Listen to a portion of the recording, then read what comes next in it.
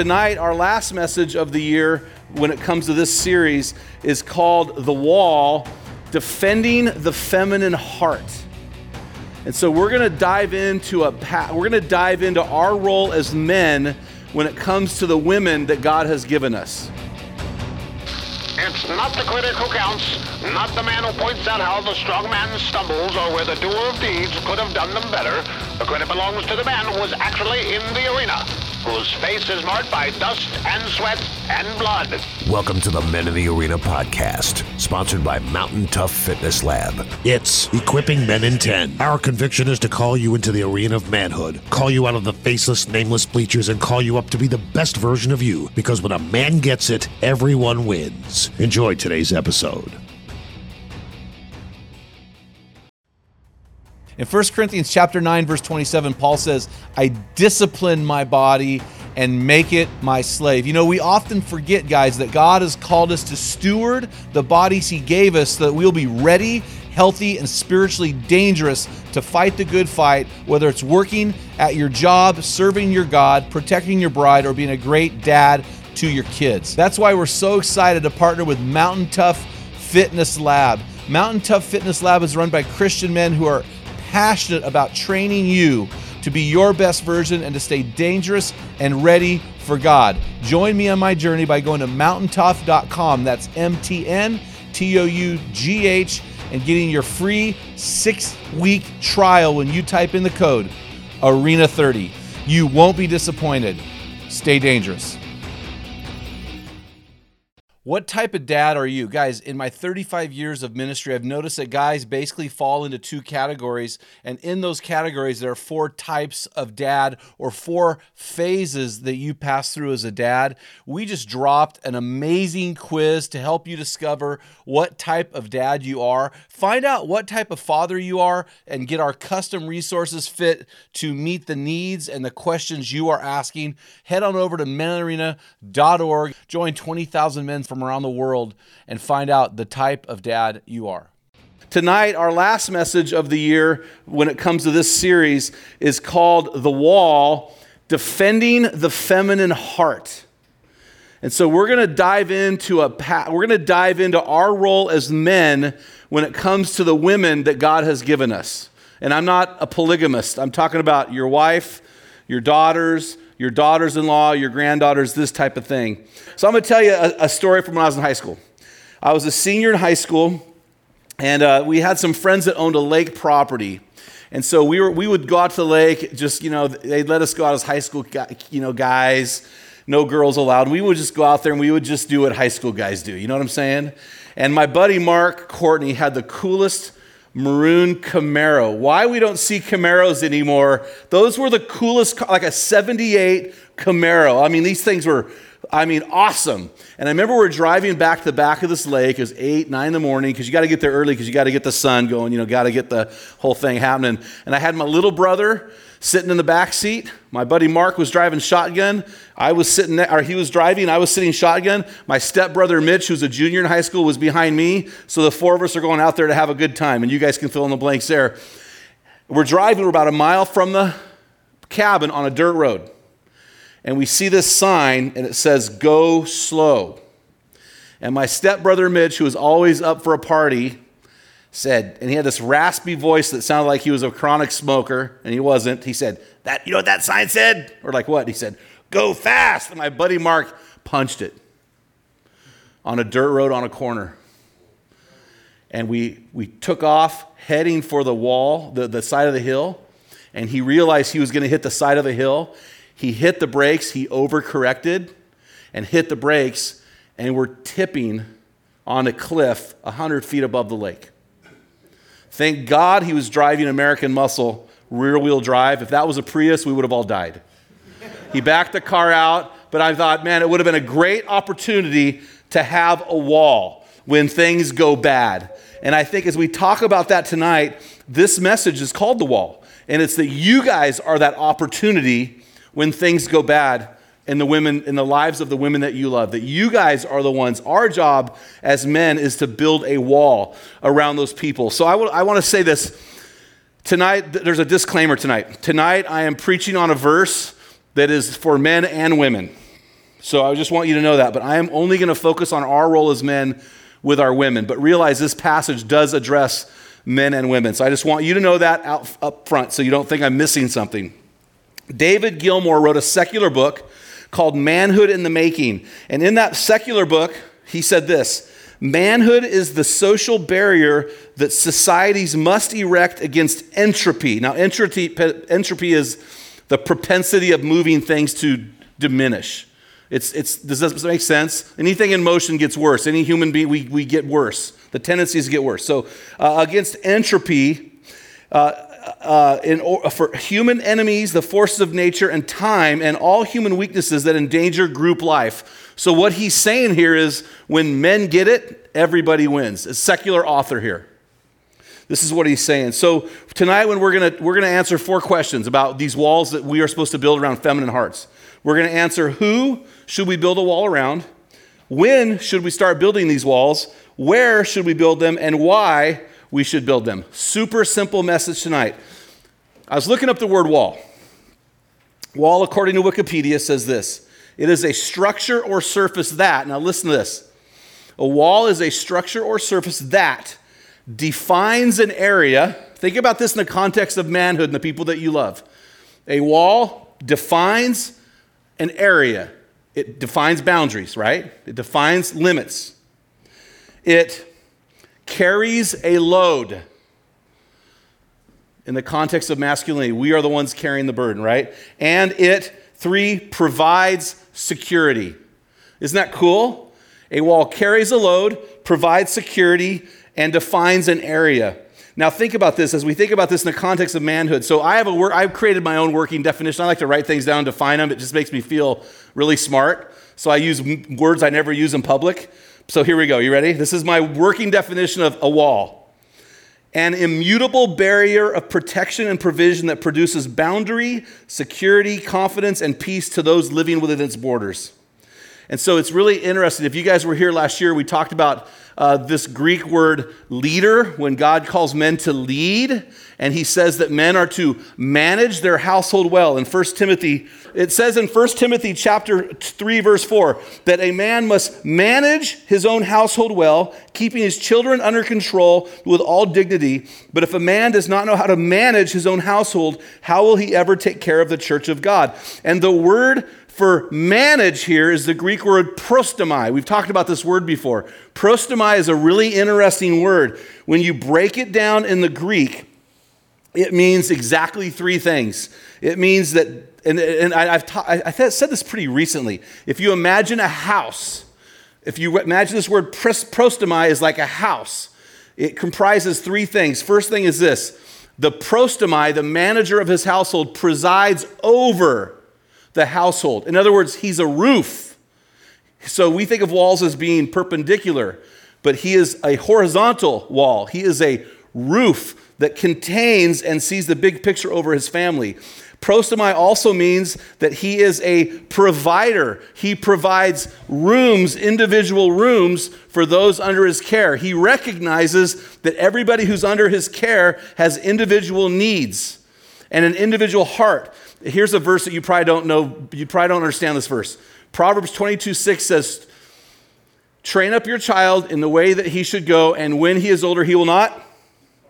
Yes, but that's not what it means.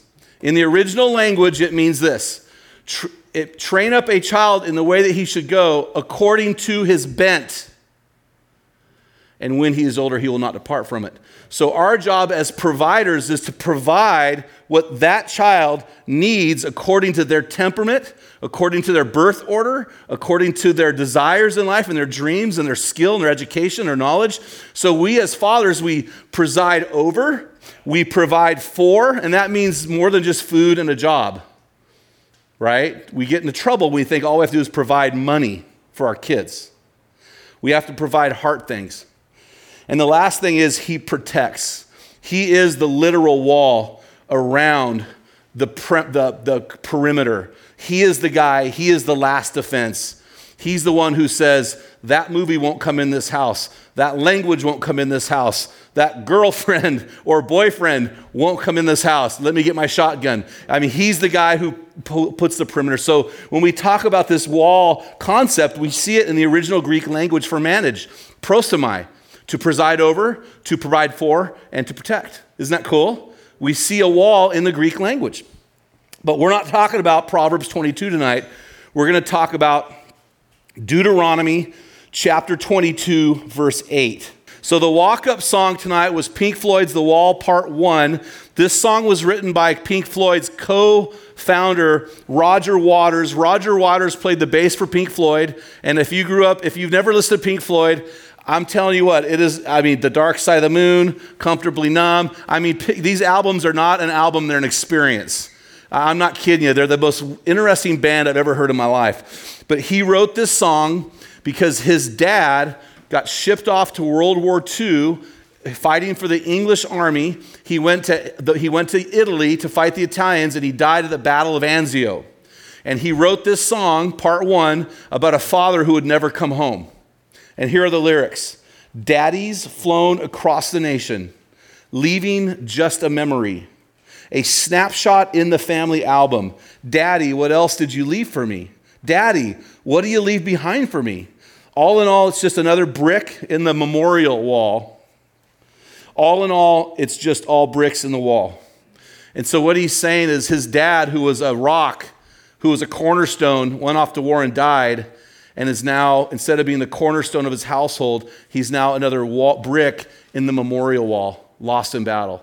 And he's grieving. And when Roger Waters wrote this album, you can read about it on your own, but it was a chip on his shoulder, the whole album, because he lost his dad. He didn't know what to do. So if we look at Deuteronomy 22:8, this is the weirdest chapter in the Bible. It's basically, I don't know what your translations say, but my New American Standard says various laws. There's another translation calls them sundry laws. Any other titles over this section that you guys see in your Bibles? I just call it random laws. This is the most random chapter. Let me read these to you, okay? This is so random. Here we go. Let me read it to you. I usually don't read big portions of Scripture, but this is so random, I just have to do it. Verse 1. You should not see your brother's ox or his sheep going astray and ignore them. You shall take back your brother. You will take them back to your brother. And if he does not live near you and you do not know who he is, you shall bring it home to your house, and it shall stay with you until your brother seeks it. Then you shall restore it to him. And if you shall do the same with his donkey or his garment or with any lost thing of your brother's, which if he loses it and you find it, you may not ignore it. Verse 4. You shall not see your brother's donkey or his ox fallen down by the way and ignore them. You shall help them to lift them up again. Verse 5, a woman shall not wear man's clothes, nor shall a man put on woman's clothes. For whoever does these things is an abomination to the Lord your God. Okay. If you come across a bird's nest in any tree on the ground, or with young ones or eggs, and a mother sitting on the young or on the eggs, you shall not take the mother with the young. You shall let the mother go, but the young you may take for yourselves, that you may go well with you, and that you may live long. What is that about? Does anybody know what that's about? Okay.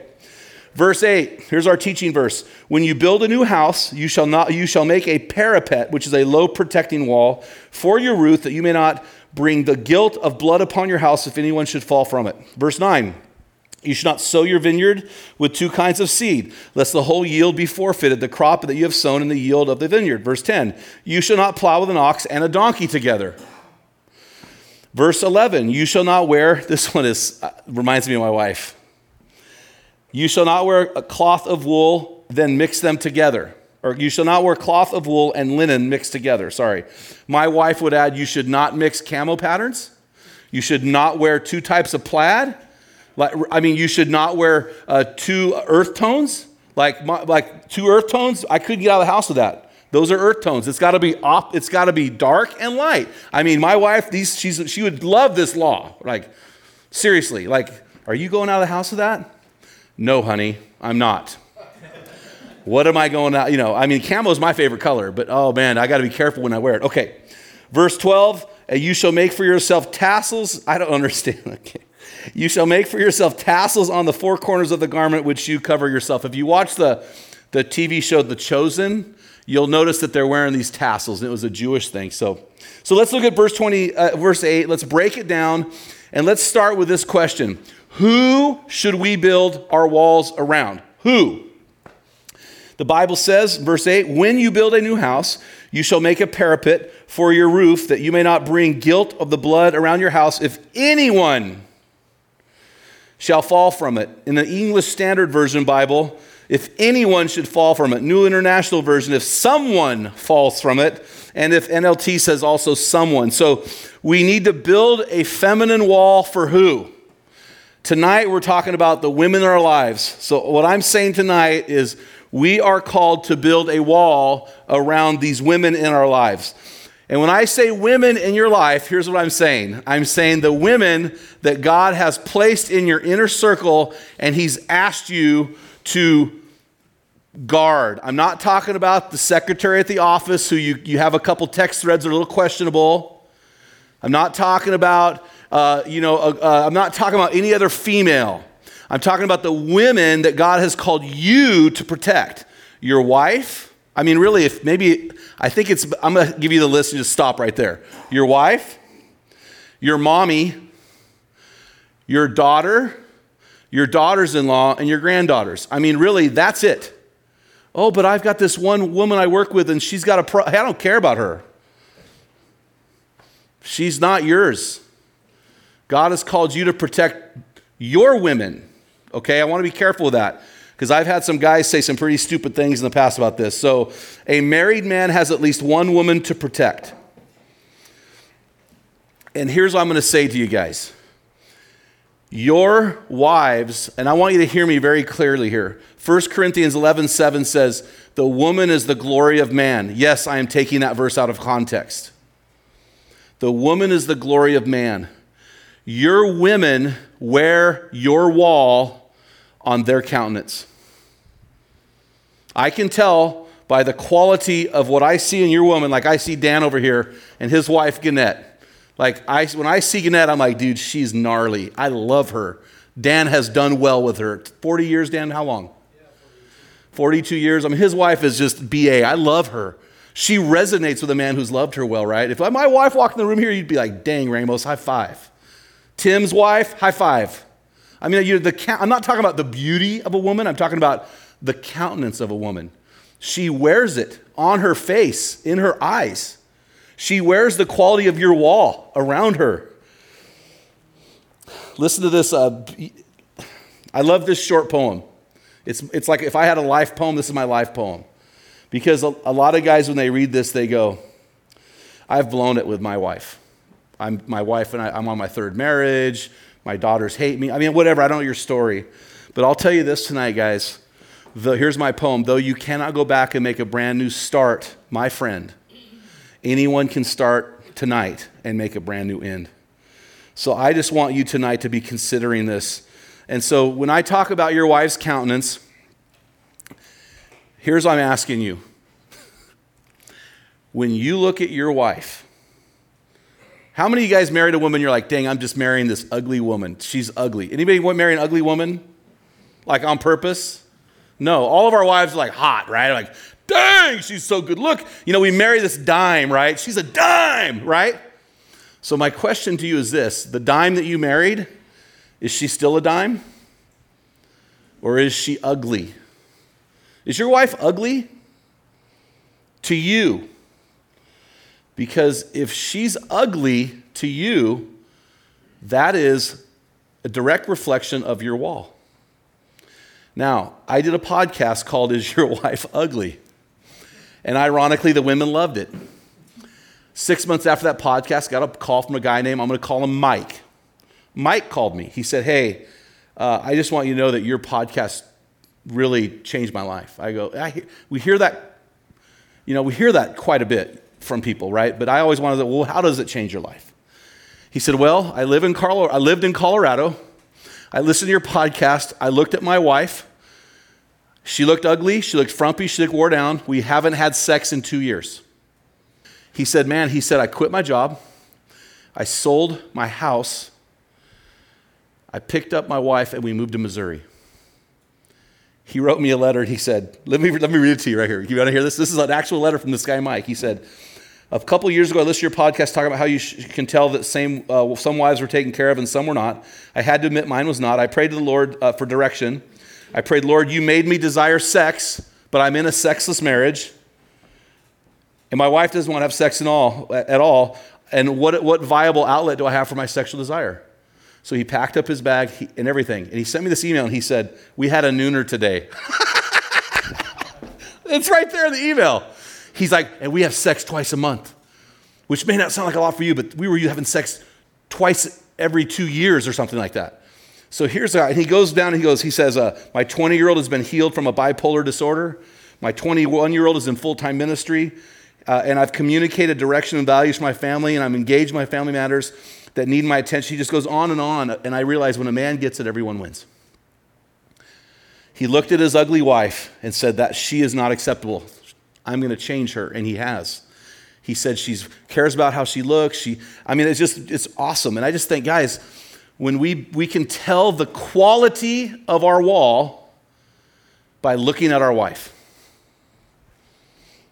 So look at your wife, and just you tell me how she's doing. It's not my problem or my business. It may be my problem, but not my business.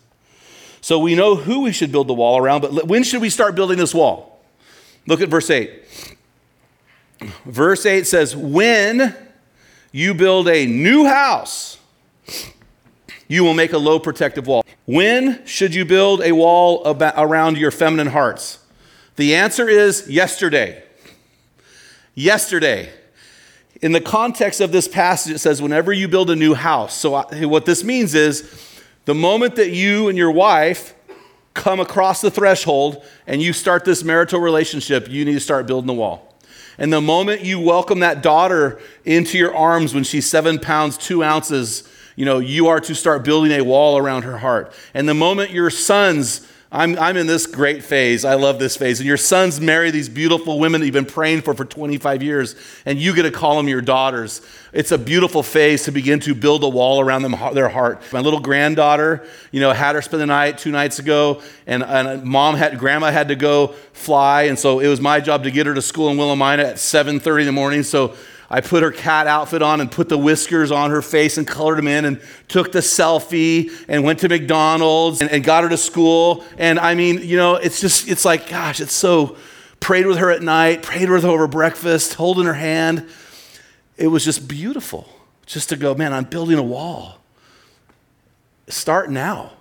You may have a bad marriage. You may have a bad relationship with a daughter, a daughter-in-law, a granddaughter. Man, start now. So in one of my books, I talk about these 10 marriage-saving guardrails. So a guardrail is a type of wall. I'm just going to read these for you.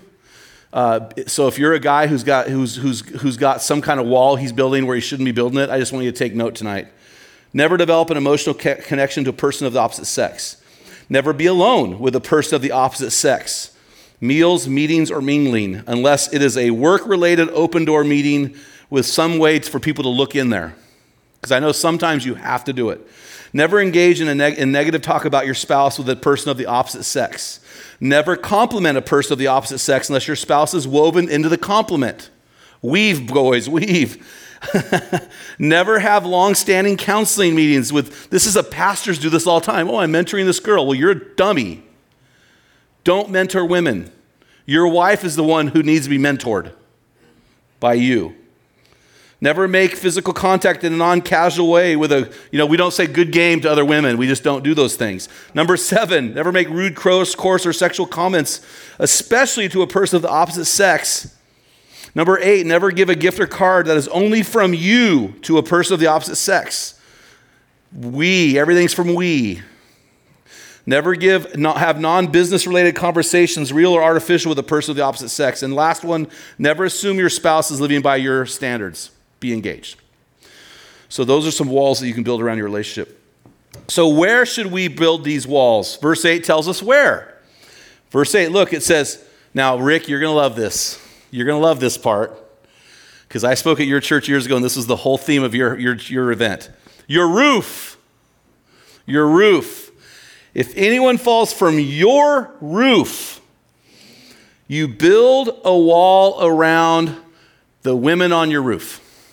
So in the Old Testament times, houses had flat roofs, and there was a ladder that would go from the outside to the roof. It was kind of like a man cave. You'd go and you'd watch NFL games. It was this flat roof, and you would have your ground up on top of your dirt, and they would allow the dirt to naturally produce grass. So you would have like grass, and you would mow it with your goat. I don't know how you got the goat up top, but you'd have to get the goat up and mow the lawn, and have your buddies over and with your Traeger and your what is it called, Blackstone or whatever, right?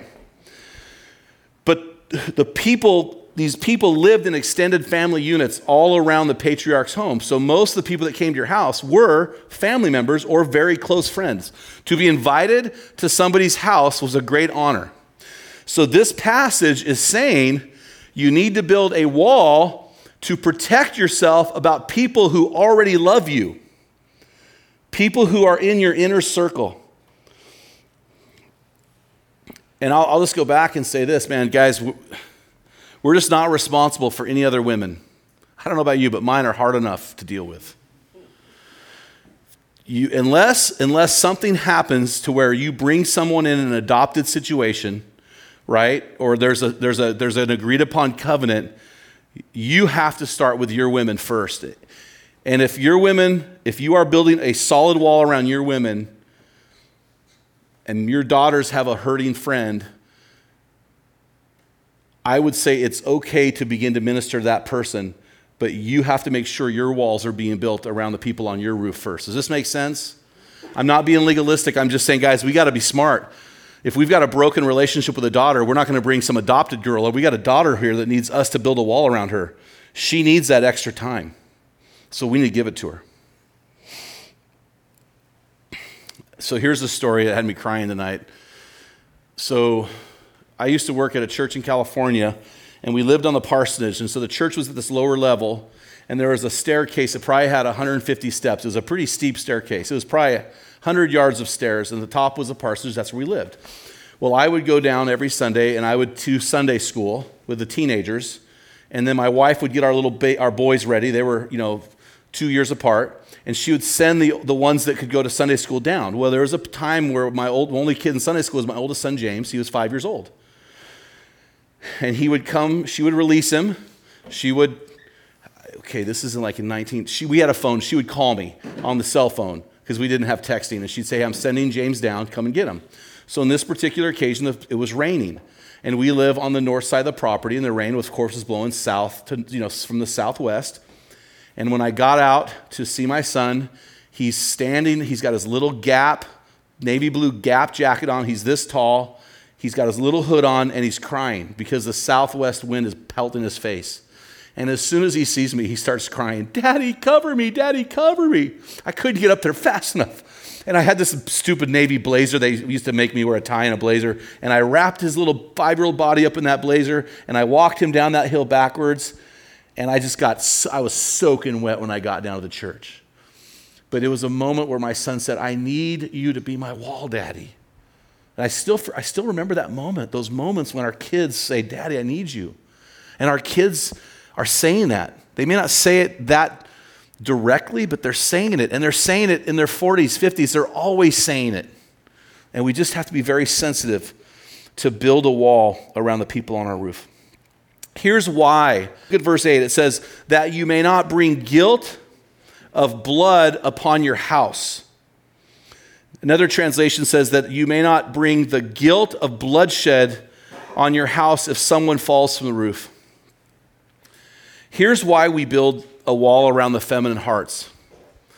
We build the wall to protect them, but according to this verse, we build the wall to protect us. And here's what I'm learning. The older I get, the more I'm looking back at my kids. I've got great kids. I really feel like I've done a good job. But I have regrets. Like the older I get, the more I regret things I didn't do or things I said. And it seems like the older we get as men, we tend to see those things and we have more regrets. And so we have to be really diligent to build walls around the hearts of those women in our lives so that we don't look back and have regrets.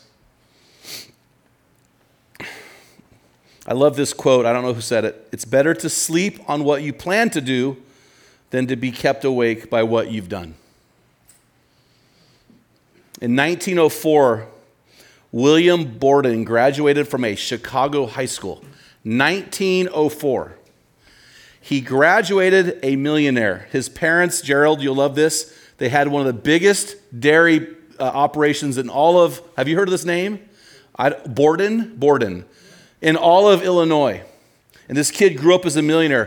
For his high school graduation gift, Parker, you know what he got from his parents? A trip around the world in 1904. As he's going around the world, India, Africa, Asia, I think that's right. Okay. He's seeing the brokenness of society.